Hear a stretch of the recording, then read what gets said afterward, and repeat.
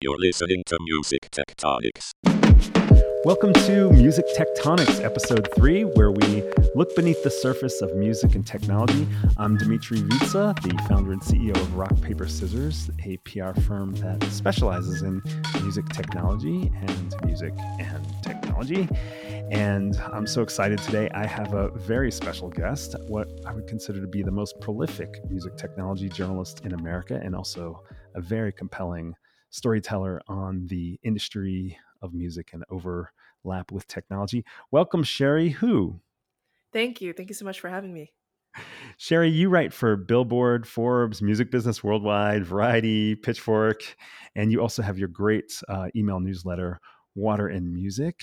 And I don't know if I was supposed to say this, but it looks like you grew up playing the piano and played Carnegie Hall at age 9. Is that true?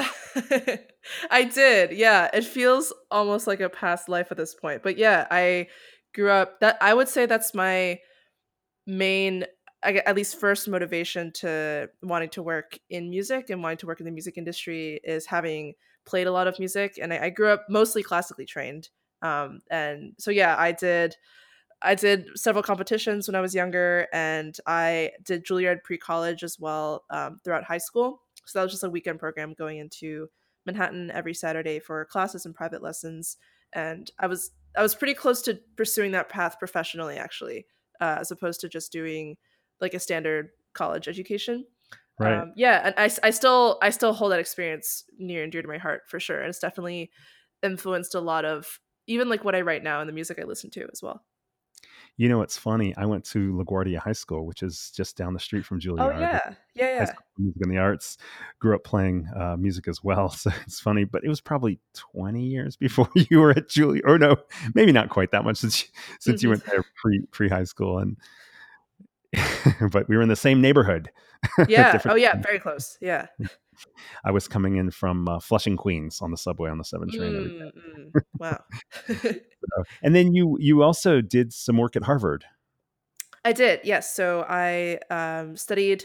My major was in stats, and I minored in music as an undergrad at Harvard. And I also did a research program called Primo, which is an undergraduate research summer program at Harvard Business School. And it's one of those types of projects where the research topics are actually laid out ahead of time. There are like around 15 to 20 of them, and as an applicant you pick your top 3 preferences.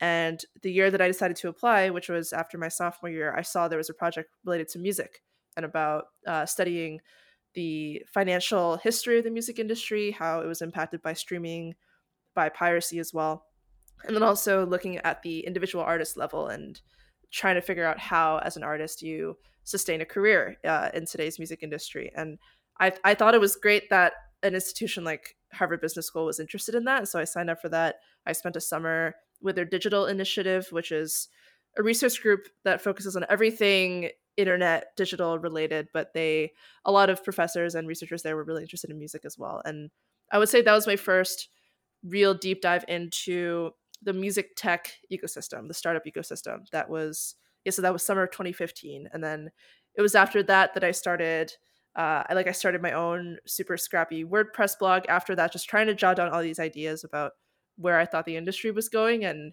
yeah, and that's sort of how I fell into writing, was just doing a lot of research, really focused research for 3 months, and wanting to share those ideas with the world. That's awesome, and you've quickly risen to be on kind of the tip of the tongue of everybody in kind of the music and technology spaces that follow this stuff. So you're killing it, Cherie. Thank you. Thank you so much. Awesome. Really appreciate And it. I don't know if you sleep, because I think you write more than I can read in a week. So it's pretty I impressive. do. I try to sleep as much as I can, for sure. Yeah.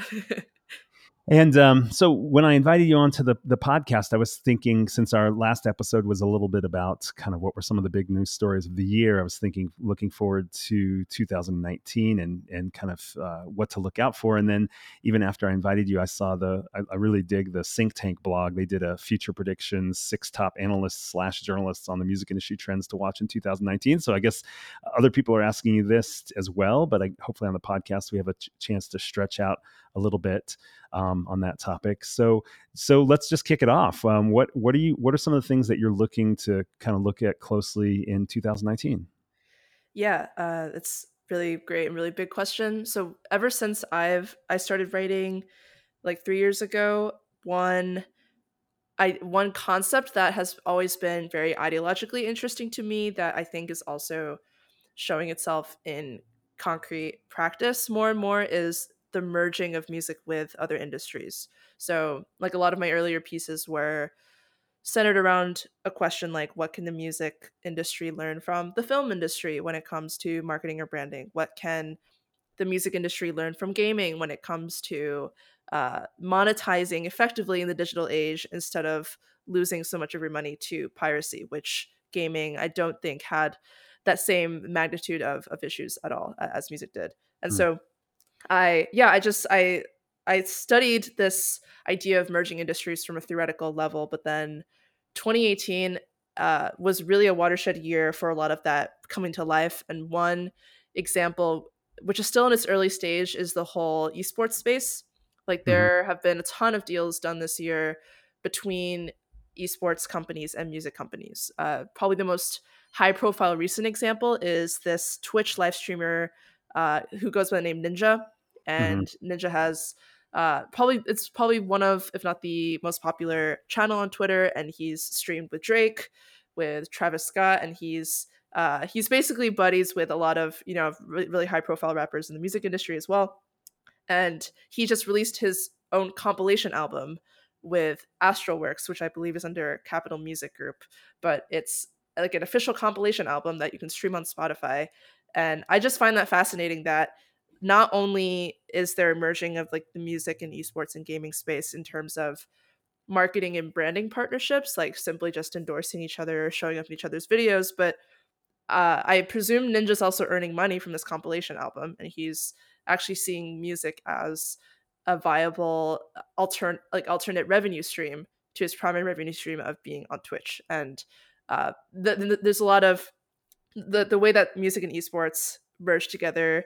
It takes a lot of different forms. So there are also a ton of music and esports festivals, like festivals that are specifically dedicated to bringing the two spaces together, that have taken place and or been announced this year or that are going to take place in 2019. I think Mm. Insomniac is hosting a music and esports festival next year. And so that the format of those is just having your standard, festival bill of artists, but then also having an entire esports village or mini esports arena where both audience members and even maybe the performers can compete with each other in these tournaments. And it's so interesting that I think, yeah, this year, much more than last year, was the year that these two industries really wanted to come together. Oh, Universal Music started its own esports label as well. I think the focus is more in Europe because they're partnering with an esports league from Germany. But they are also like really, they're creating a wholly separate department within their company dedicated to this intersection. So that's Yeah, just, yeah.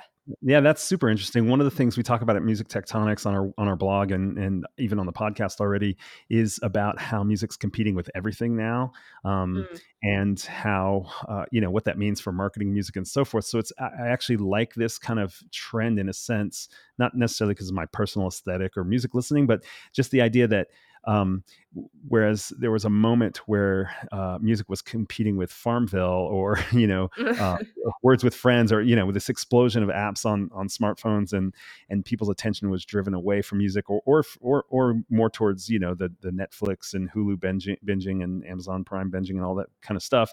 Now you have a chance where it circles back around, where the things that were competing, video games were competing with music, are now merging with new opportunities to build audience for music. And so it's cool to see the maturity of the music space as it relates to these other digital forms, so that there can actually be not a sense of competition and getting drowned in other types of content that takes people away from music, but a way that brings music back into the ways in which people are engaged digitally outside of music.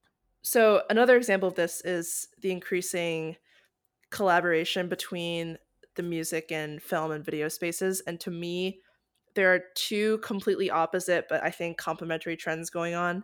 And one is that some video content is getting shorter and shorter.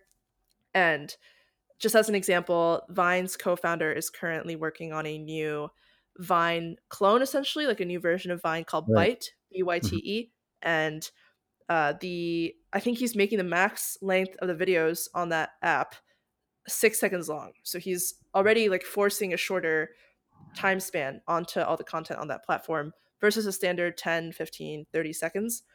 And given the influence of these short form apps on the music industry, like how artists like Shawn Mendes were signed because they were discovered on Vine, I feel like that trend towards short form will continue to have a significant impact on just how artists are discovered and how A&R is done. And then, so then on the opposite end, you're also having music companies investing in longer and longer form content too. And as an example, in 2018, Live Nation has had a really successful film business. I actually had not known this, but it's been in operation for around 2.5 years, I think, and they've produced a lot of great documentaries with artists they've worked with, like Imagine Dragons and Lady Gaga, and they had a really instrumental role in marketing A Star Is Born as well and producing that. And so they're investing in documentaries, and then also two movies this year, both comic films, Black Panther and the latest Spider-Man Into the Spider-Verse film. They both also feature a ton of amazing artists, and the soundtracks were really crafted and sculpted in collaboration with musicians and with labels, I feel, as opposed to it being more one directional, like a sync supervisor saying, oh, we need this track, this kind of track to be the backdrop for this one scene at the beach. Like Right. I got a sense that It's it a more definitely was a collaborative. collaboration, Yeah. yeah, that like happened from much earlier on. And the Black Panther soundtrack is Grammy nominated, I believe now, and so it's getting a lot of recognition. And I think 2019, now that a lot of artists and labels are seeing the value of investing in huge big budget projects like this from very early on, I think we'll see more of that in 2019, which I think is a great thing for both music and film. Yeah, that's super interesting, and I think it's kind of related to what we were talking about before with the fact that there were these separate silos before, and now they're starting to merge together. And we saw, a good 5-10 years ago, there was this boom in the use of music in television, both with commercials and TV programs. That clearly it became part of the artist. I mean, not this has been going on longer than that, but it was a real boom. It became part of the artistic differentiation of these different programs or commercials. Music became central to kind of the identity of some of these shows and ad agency productions and so forth. And again, yeah, that was kind of a shorter form, but it is interesting. And like with the shifts in what a music video is, compared to what it was, it is interesting to think about a kind of a more integration centric approach to music and film or any kind of moving picture. Yeah, definitely. And speaking of music videos, we've seen some interesting releases on live streaming. Going a little bit back in our conversation to live streaming to see premieres where everyone's watching a video or video content all together for the first time. Yeah, absolutely. I was just going to bring this up. So, yeah, I've been thinking so much about Ariana Grande's video for Thank You Next ever since it came out because yeah, so it came out using this feature on YouTube called YouTube Premiere, which enables channels to premiere video live, and the screen also features like a chat room where users who are watching in real time can chat with each other. And they can even chat before the premiere actually happens, so creating that community before the launch, which is super interesting. And then the video premieres live, and then it just stays archived on the platform for people to watch later. And the video for Thank You Next has broken all types of records. The song generally has been a viral sensation, breaking a lot of streaming records. But I I happened to just happened to be on Twitter when Ariana posted on her account, "Oh, hey guys, the this video is premiering now on YouTube. You should go check it out." And so I clicked the link, and at that time, the video was already like a minute in, and there were around 800,000 people watching at the same time. So instead of the standard viewership metric, like the cumulative viewership metric. It shows how many viewers are watching at the same time with you, and that's just I think that's broken all of Twitch's records from my understanding. Like I think Drake and Ninja hold the record for the most watched live video on Twitch, but it was only around quote unquote only like 100,000, which is still like a lot of people, but it definitely was nowhere near how many people were tuning in all at once within a span of just like 5-10 minutes to watch this video. And so it was a genuine cultural moment, and I think a lot of artists and labels and managers are seeing that and thinking about how they can create that same moment, like a shared moment. And there's this is related to the bigger streaming environment because I'm hearing more and more from artists that on your standard, dominant mass market streaming service, whether it's Spotify, Apple Music, etc., it is really hard to feel a connection to the artist. Or if you're seeking a connection with the artist as a fan who really enjoys that artist's music, you cannot do it on that platform. You have to go off platform. You have to go to all the the wide variety of social media platforms, video platforms, whatever. Um, and so I think as an artist, if you're able to create this shared moment where these fans can find each other and talk with each other, I think that's really valuable, especially for like super fans of Ariana Grande. Like the chat room was going crazy. There'd be like Hmm. dozens of messages going at the same time, just commenting on the video in real time. So yeah, I think this concept of this concept of creating a shared moment, these live moments where you can connect with your community of fans and enabling that community instead of discouraging it, I think is extremely important. It always has been, but I think in 2019 it'll be even more important. Yeah, you know what's interesting is the live streaming side. A few years ago, everyone was trying to figure out how to expand the monetization of live shows, and so everyone was talking about live streaming as it related to, oh, you can't make it to the concert, or your favorite artist isn't coming to the town near Mm, you. Why don't you watch and listen on live stream? And so many different platforms and startups were attempting to kind of capture that market, pitching to venues that they could make more money because they'd get more people in the venue than they could fit, pitching to managers, agents, and artists that they could make more money because they could sell digital tickets as well as in-person mm, tickets.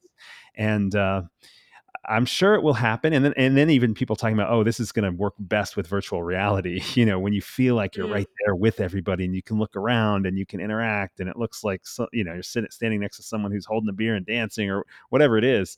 But it's so interesting that if you were thinking along those lines a couple of years ago, that this would come along as a more, um, I don't know. I almost want to call it like a digital native experience. Like, well, no, those people weren't in the concert hall anyway. They were just clicking through YouTube videos, or they were just playing a video Mm. game. So here it is in a format that kind of makes more sense for what their use is. Just in the flow, like you said, you found it on Twitter, they found it on YouTube, whatever it is.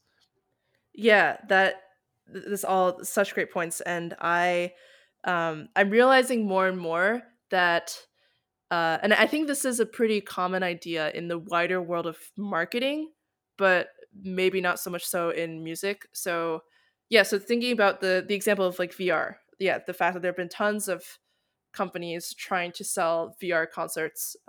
Live Nation, AEG, all the world's biggest promoters have been investing in this content.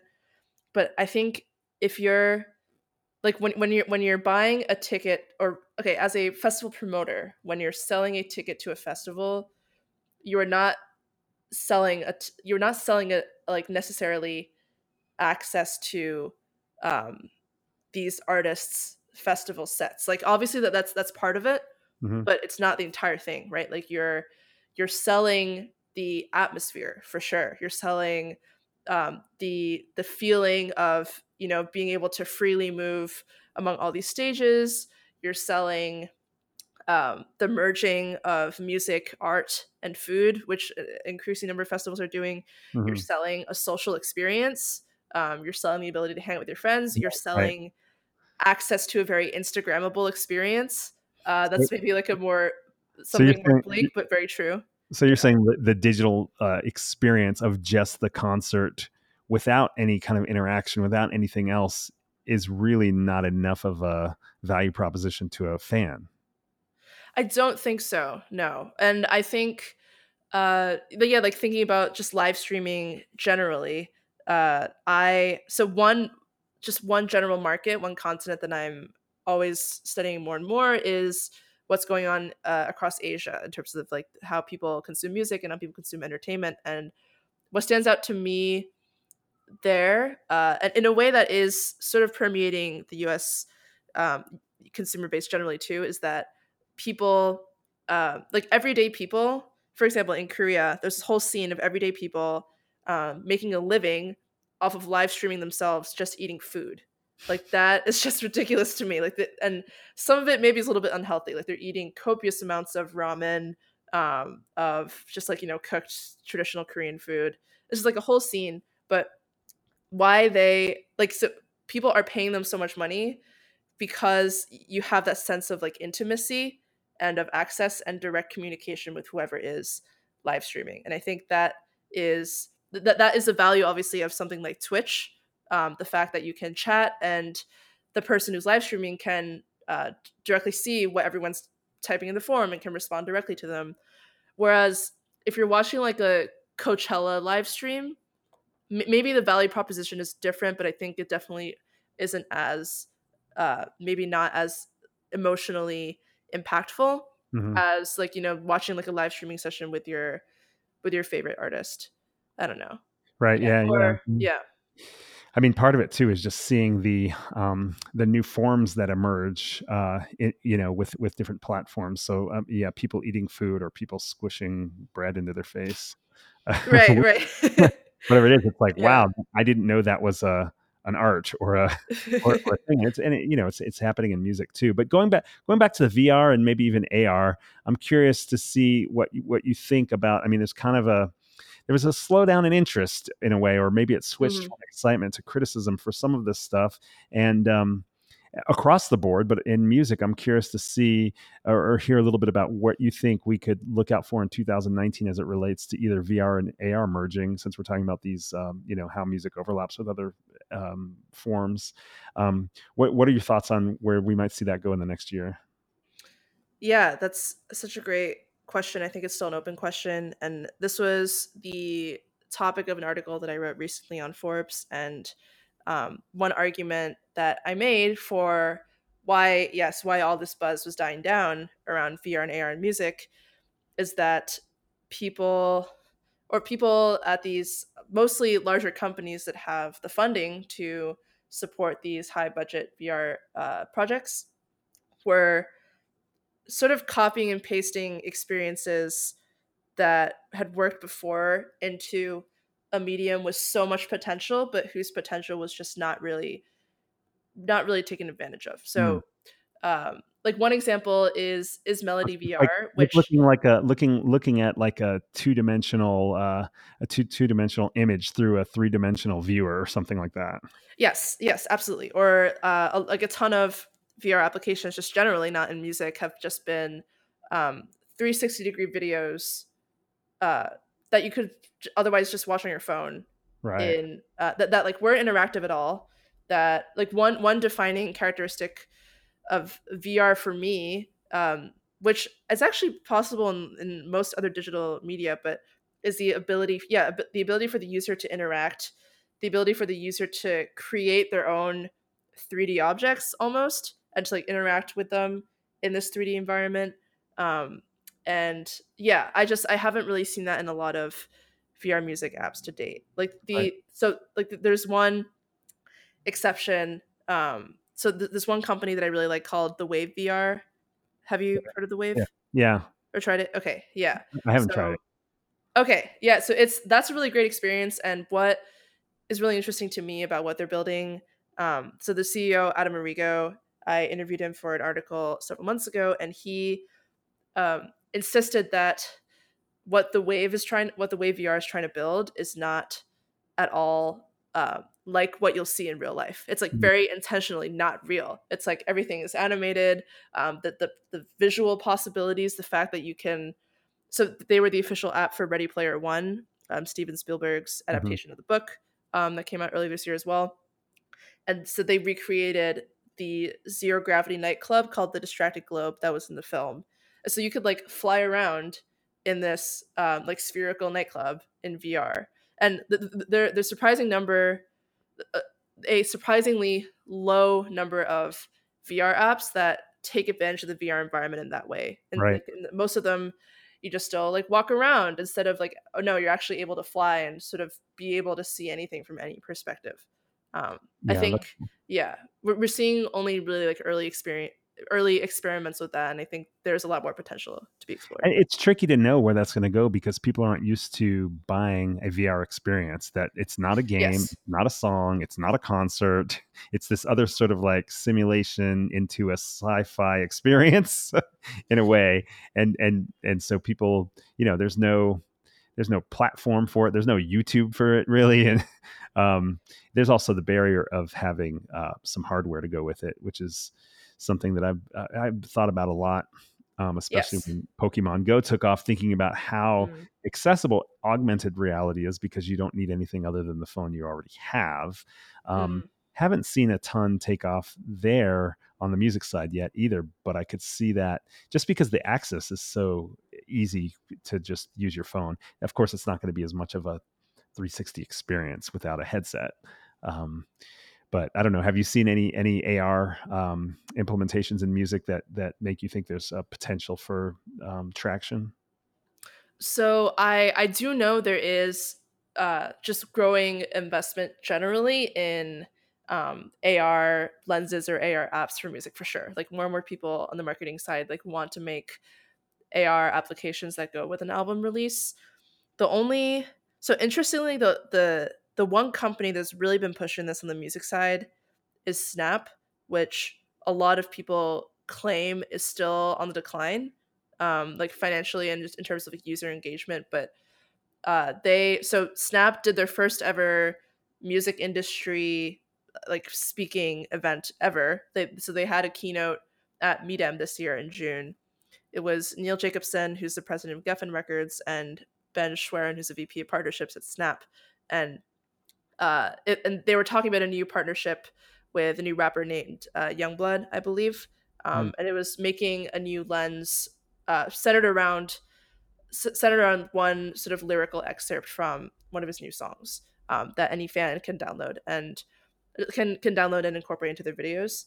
And conceptually, it was really interesting in that in especially tying the AR lens to lyrics, you are like really like solidifying and structuring this notion of an earworm, right? Like a lot, like all these catchy songs, they have these earworms that come up naturally in terms of these hooks that get stuck in everyone's heads and everyone's singing when they're like walking down the street. But then now with this sort of short form AR lens experience, it's pretty interesting that the artist and label can dictate, okay, this is the part of the song that we think is either the most interesting or the catchiest, or that'll be like the coolest for you to include in your own videos that you're sending to your friends.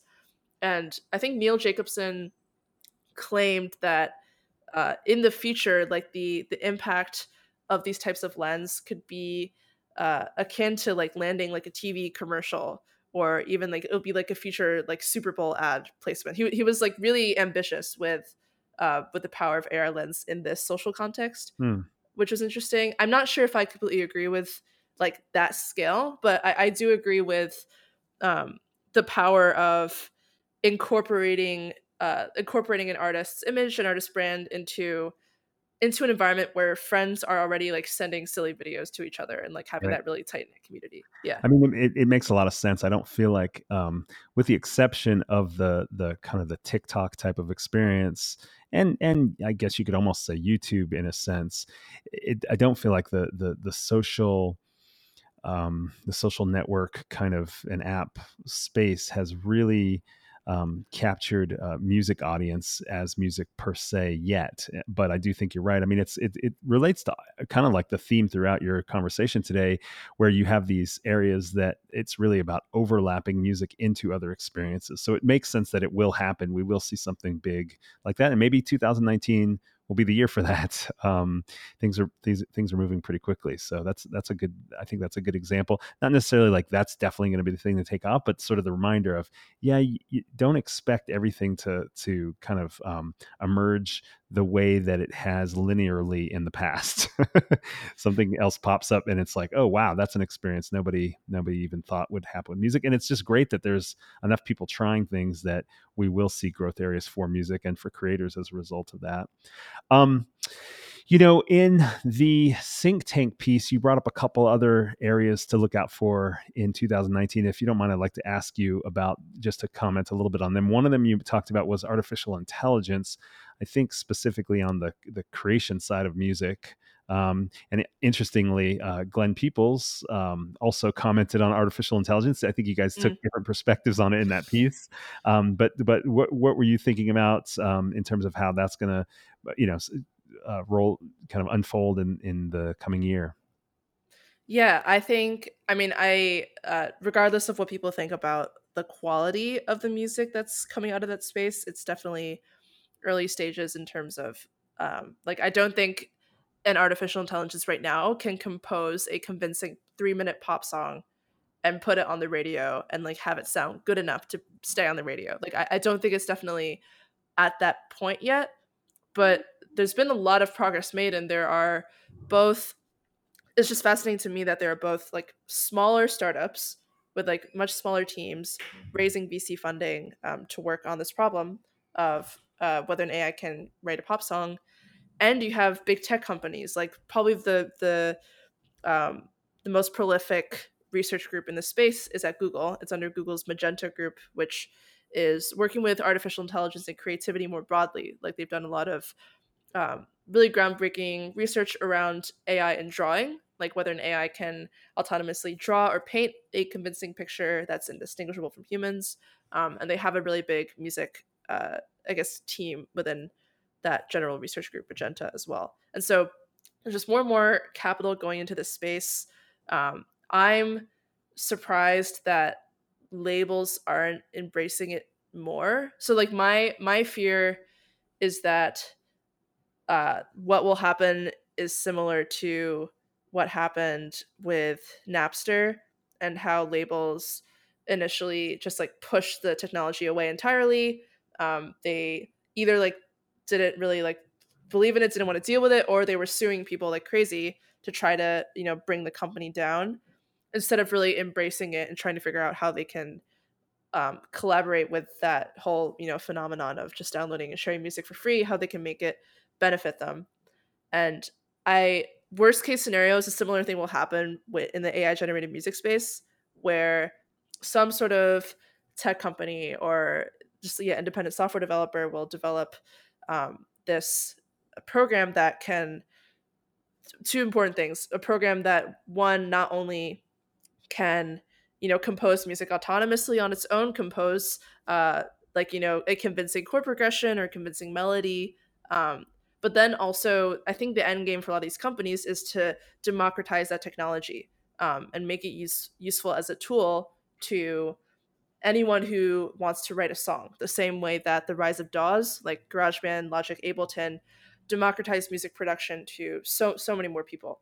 And so I think it's going to have that similar democratization effect. And worst case scenario is the company that develops that technology and rises the most quickly is not owned by any of the traditional music companies, Right. is like not a record label or publisher, and then the labels and publishers sort of like push back against that, and they're like, no, we see you as a threat. We should try to like shut you down. I think a smart thing to do would be to bring more of that technology in house. Actually, like if thinking with like a labels hat on, I think it would be a lot smarter to bring that technology in house to try to incorporate it into music, into production of the albums that they're releasing.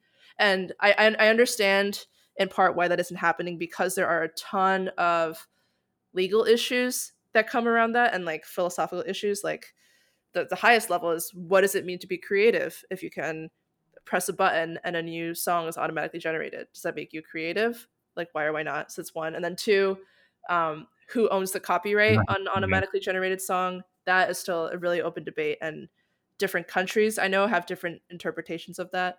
So there are a lot of unanswered questions, but they're gaining more awareness. There's more debate around it, whether at at music industry conferences or in articles generally, which I'm very excited about. But I think it's definitely better to think about this sooner rather than later, and from the rights holder side, maybe to invest in that type of technology earlier on.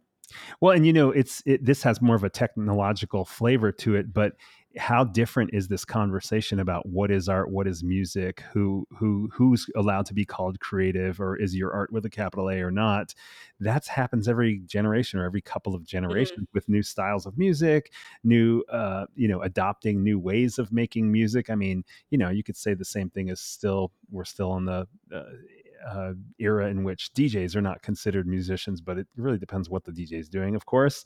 Mm. And uh, and if you look at like the adoption of a turntable or even a tape reel as a musical instrument, um, where people are slicing apart what they thought was just kind of an artifact for creating music is actually Mm. making the music, not just recording or documenting the music or playing back the music.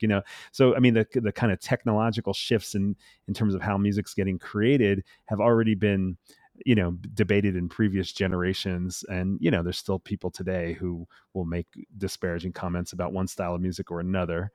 Mm. And so in a way it's kind of funny because artificial intelligence being integrated into music creation applications is not that different, really. In a way, it's like, well, yeah, maybe it's a little more virtual than something physical like a turntable being used to create music, but and I do think it does, like you said, it goes finer to the point of, well, what is creativity, what is art, and who owns it. And it'll be interesting to see how the agreements between the companies who create the software that allow you to use artificial intelligence to make music, and the people who are actually the software users, who owns which portions of it, from an intellectual property and royalties and copywriting standpoint. Those will be interesting debates. There may be different applications that differentiate themselves based solely on that measure. Mm. Mm. So yeah, no, I think it's interesting, and I think you're right. I mean, it may be. I mean, from a creator standpoint, if there's a musician who's spent decades mastering their art, and building up an audience and so forth, could feel very threatened by the idea that somebody else can just pick the right software and all of a sudden they're making original music. It's definitely threatening, and it's not the same thing necessarily, but ultimately, if somebody likes that music, or 800,000 people like that music being live streamed, or whatever the next method of consumption is, um, then it's certainly going to take off. So Yeah. interesting Mm. points. Um, Before we wrap up, I want to ask you about one more, because I've been talking about this one for a while, and you brought it up in sort of your kind of things to watch in 2019, which is kind of looking at different markets around the world. So I wonder if you could talk a little bit about what you're seeing there and what we might look at and see in 2019. Yeah, for sure. So yeah, I think looking at international markets is so important. And I guess starting off, it is very interesting to me that if so looking at a company like Spotify, for instance, which is the current global market leader when it comes to paid music streaming in terms of number of subscribers, I think it's only 11% of their total user base comes from a category that they call rest of world, which includes all of Asia, all of Africa, Australia, um, and I think those are like sort of the main. So like 11%, only 11% of their user base is outside North America, Europe, and Latin America. And so it's definitely very skewed. But I think the rest of world carries like the vast majority of the world population as well. So just thinking about like the potential market of people that a company like Spotify could potentially be reaching, or that a music streaming service could be reaching, just the scale of it is definitely really interesting and important to think about. And also in all these quote unquote rest of world markets, you have a really vibrant and maybe even a little fragmented sometimes ecosystem of local streaming services. So Mm. if we're looking at China, for instance, Tencent Music just went public this month, and a lot of people are comparing their performance as a company that is profitable but not because of streaming, because of actually their more socially oriented live streaming apps, which allow users to tip their favorite streamers within the app and to send micropayments to each other. That's generated a ton of profit for Tencent Music. Whereas Spotify is still in the red, has been in the red for its entire existence, and it's still scrambling to find a profitable business model. So that's just one point of comparison. Um, Tencent was interesting to me as well. If you look at uh, the music streaming trends in international markets, is the vast majority of companies are owned by tech conglomerates. So like Tencent Music is owned by Tencent Holdings, which also owns WeChat, which is the biggest messaging service in China. And I know um, a lot of like Chinese people across the diaspora around the world are using WeChat, and almost every other major streaming service, like Xiaomi, is owned by Alibaba. NetEase Cloud Music is owned by NetEase generally, which is also one of the world's biggest game developers. And so that'll be an interesting trend to watch in terms of what happens when these big tech companies have such huge influence on music consumption. Whereas, at least in the US, I do get this sense of even though Spotify isn't making any money, no Western streaming service really is. Its one key asset is being a pure play music company and not having any other economic incentives like, oh, we got to sell these smartphones or we got to sell these smart speakers, or like a pure play music company. But that's the exception and definitely not the rule in a lot of these markets. And just to call out one other market, I just recently published a piece about the music industry in the Middle East, just Mm. because there's been a ton of new expansion into that market. So Spotify and Deezer both launched within a month of each other in the Middle East and North Africa. And Warner Music Group has also opened a new office in the Middle East, covering 17 countries there, I believe. And and so also that's interesting because now there's all this local activity, but also there's a local service called Angami that for sure captures a lion's share of music streaming. And there's also YouTube, which if we're thinking about the Middle East, if we're also thinking about, um, sorry, my are you still recording? Yes. Okay, sorry, my screen just like went black for some Oh, reason. Okay, I'm gonna. There might be a little bit of editing to do. that's Okay, okay. okay. And so what's interesting about all these Western services coming in is that there's also a lot of local competition. So there's one service in the Middle East that's local, based in Lebanon, called Angami, that has over 70 million registered users, I believe, but it captures for sure the lion's share of local music streaming. And also, like many other surrounding markets, the vast majority of people are not paying to stream. They're either using legal ad supported channels or they're pirating music. Piracy is for sure still a relatively significant problem in the Middle East as well as in China and a lot of markets around there. So, yeah, there's a ton of activity and a ton of investment. And I think there is consensus that there will be a really long path to go away from this so piracy heavy market to Mm. one where you have the majority of users paying for music in some way, like even if it's not a significant amount, just paying in some way. I think there's agreement that is sort of the destination, and there's a really long way to go given like a fraught history with piracy. So Well, yeah, I'm yeah. and Mark Mulligan at Media Research is talking about a slowdown, still strong market for streaming, but a slowdown in growth for the U.S. market, and looking at U.S. UK slowing down, while countries like Germany, Japan, Brazil, and Mexico growing strongly. And then I think you're talking about markets that may not be growing strongly yet, well, with the exception of China, of course, but that are like starting to get the infrastructure in place and starting to get traction with users, understanding a different way of consuming music in a way that creators and rights holders get paid, and Africa too. We're working Mhm. with a company called Boomplay that's capturing a lot of the streaming market Mm. in Africa as well. So that's another market to look at as well. So, well, Cherie, this has been so great. Thank you so much for coming on the show and sharing some insights into sort of what you've been thinking about this year and looking into 2019. Um, And I just went off and said Cherie Who. How do you pronounce your last name? Is it Who or Hugh? It's who? Yeah. It's okay. I got it right. Okay. Yeah. Yeah. And what's the best way for people to kind of tap into what you're doing and follow your thinking and writing? Yeah, so best way would be to follow my email newsletter because that gives you a direct line of contact to me, just to my email address. You can find it through a link on my website, which is cheriehu.com, CherieHU.com. And I'm also on Twitter all the time, maybe too much, but you can follow me on Twitter. My handle is at CherieHu42. So that's CherieHU and the number is 42. Awesome. And read all the music trades and some of the business ones as well, because Cherie's writing in so many of those too. Really great to follow all your thinking and storytelling on those platforms. And if you want to keep up with what I'm up to, take a look at rockpaperscissors.biz, B-I-Z.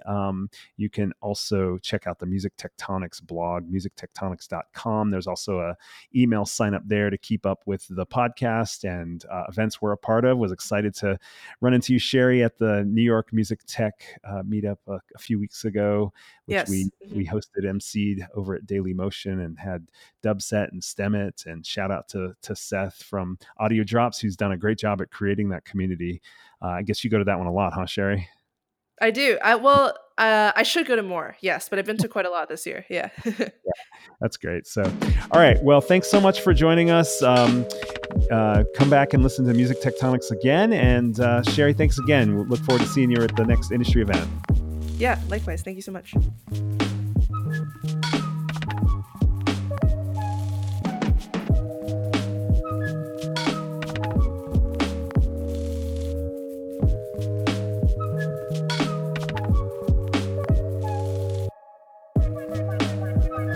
You're listening to Music Tectonics.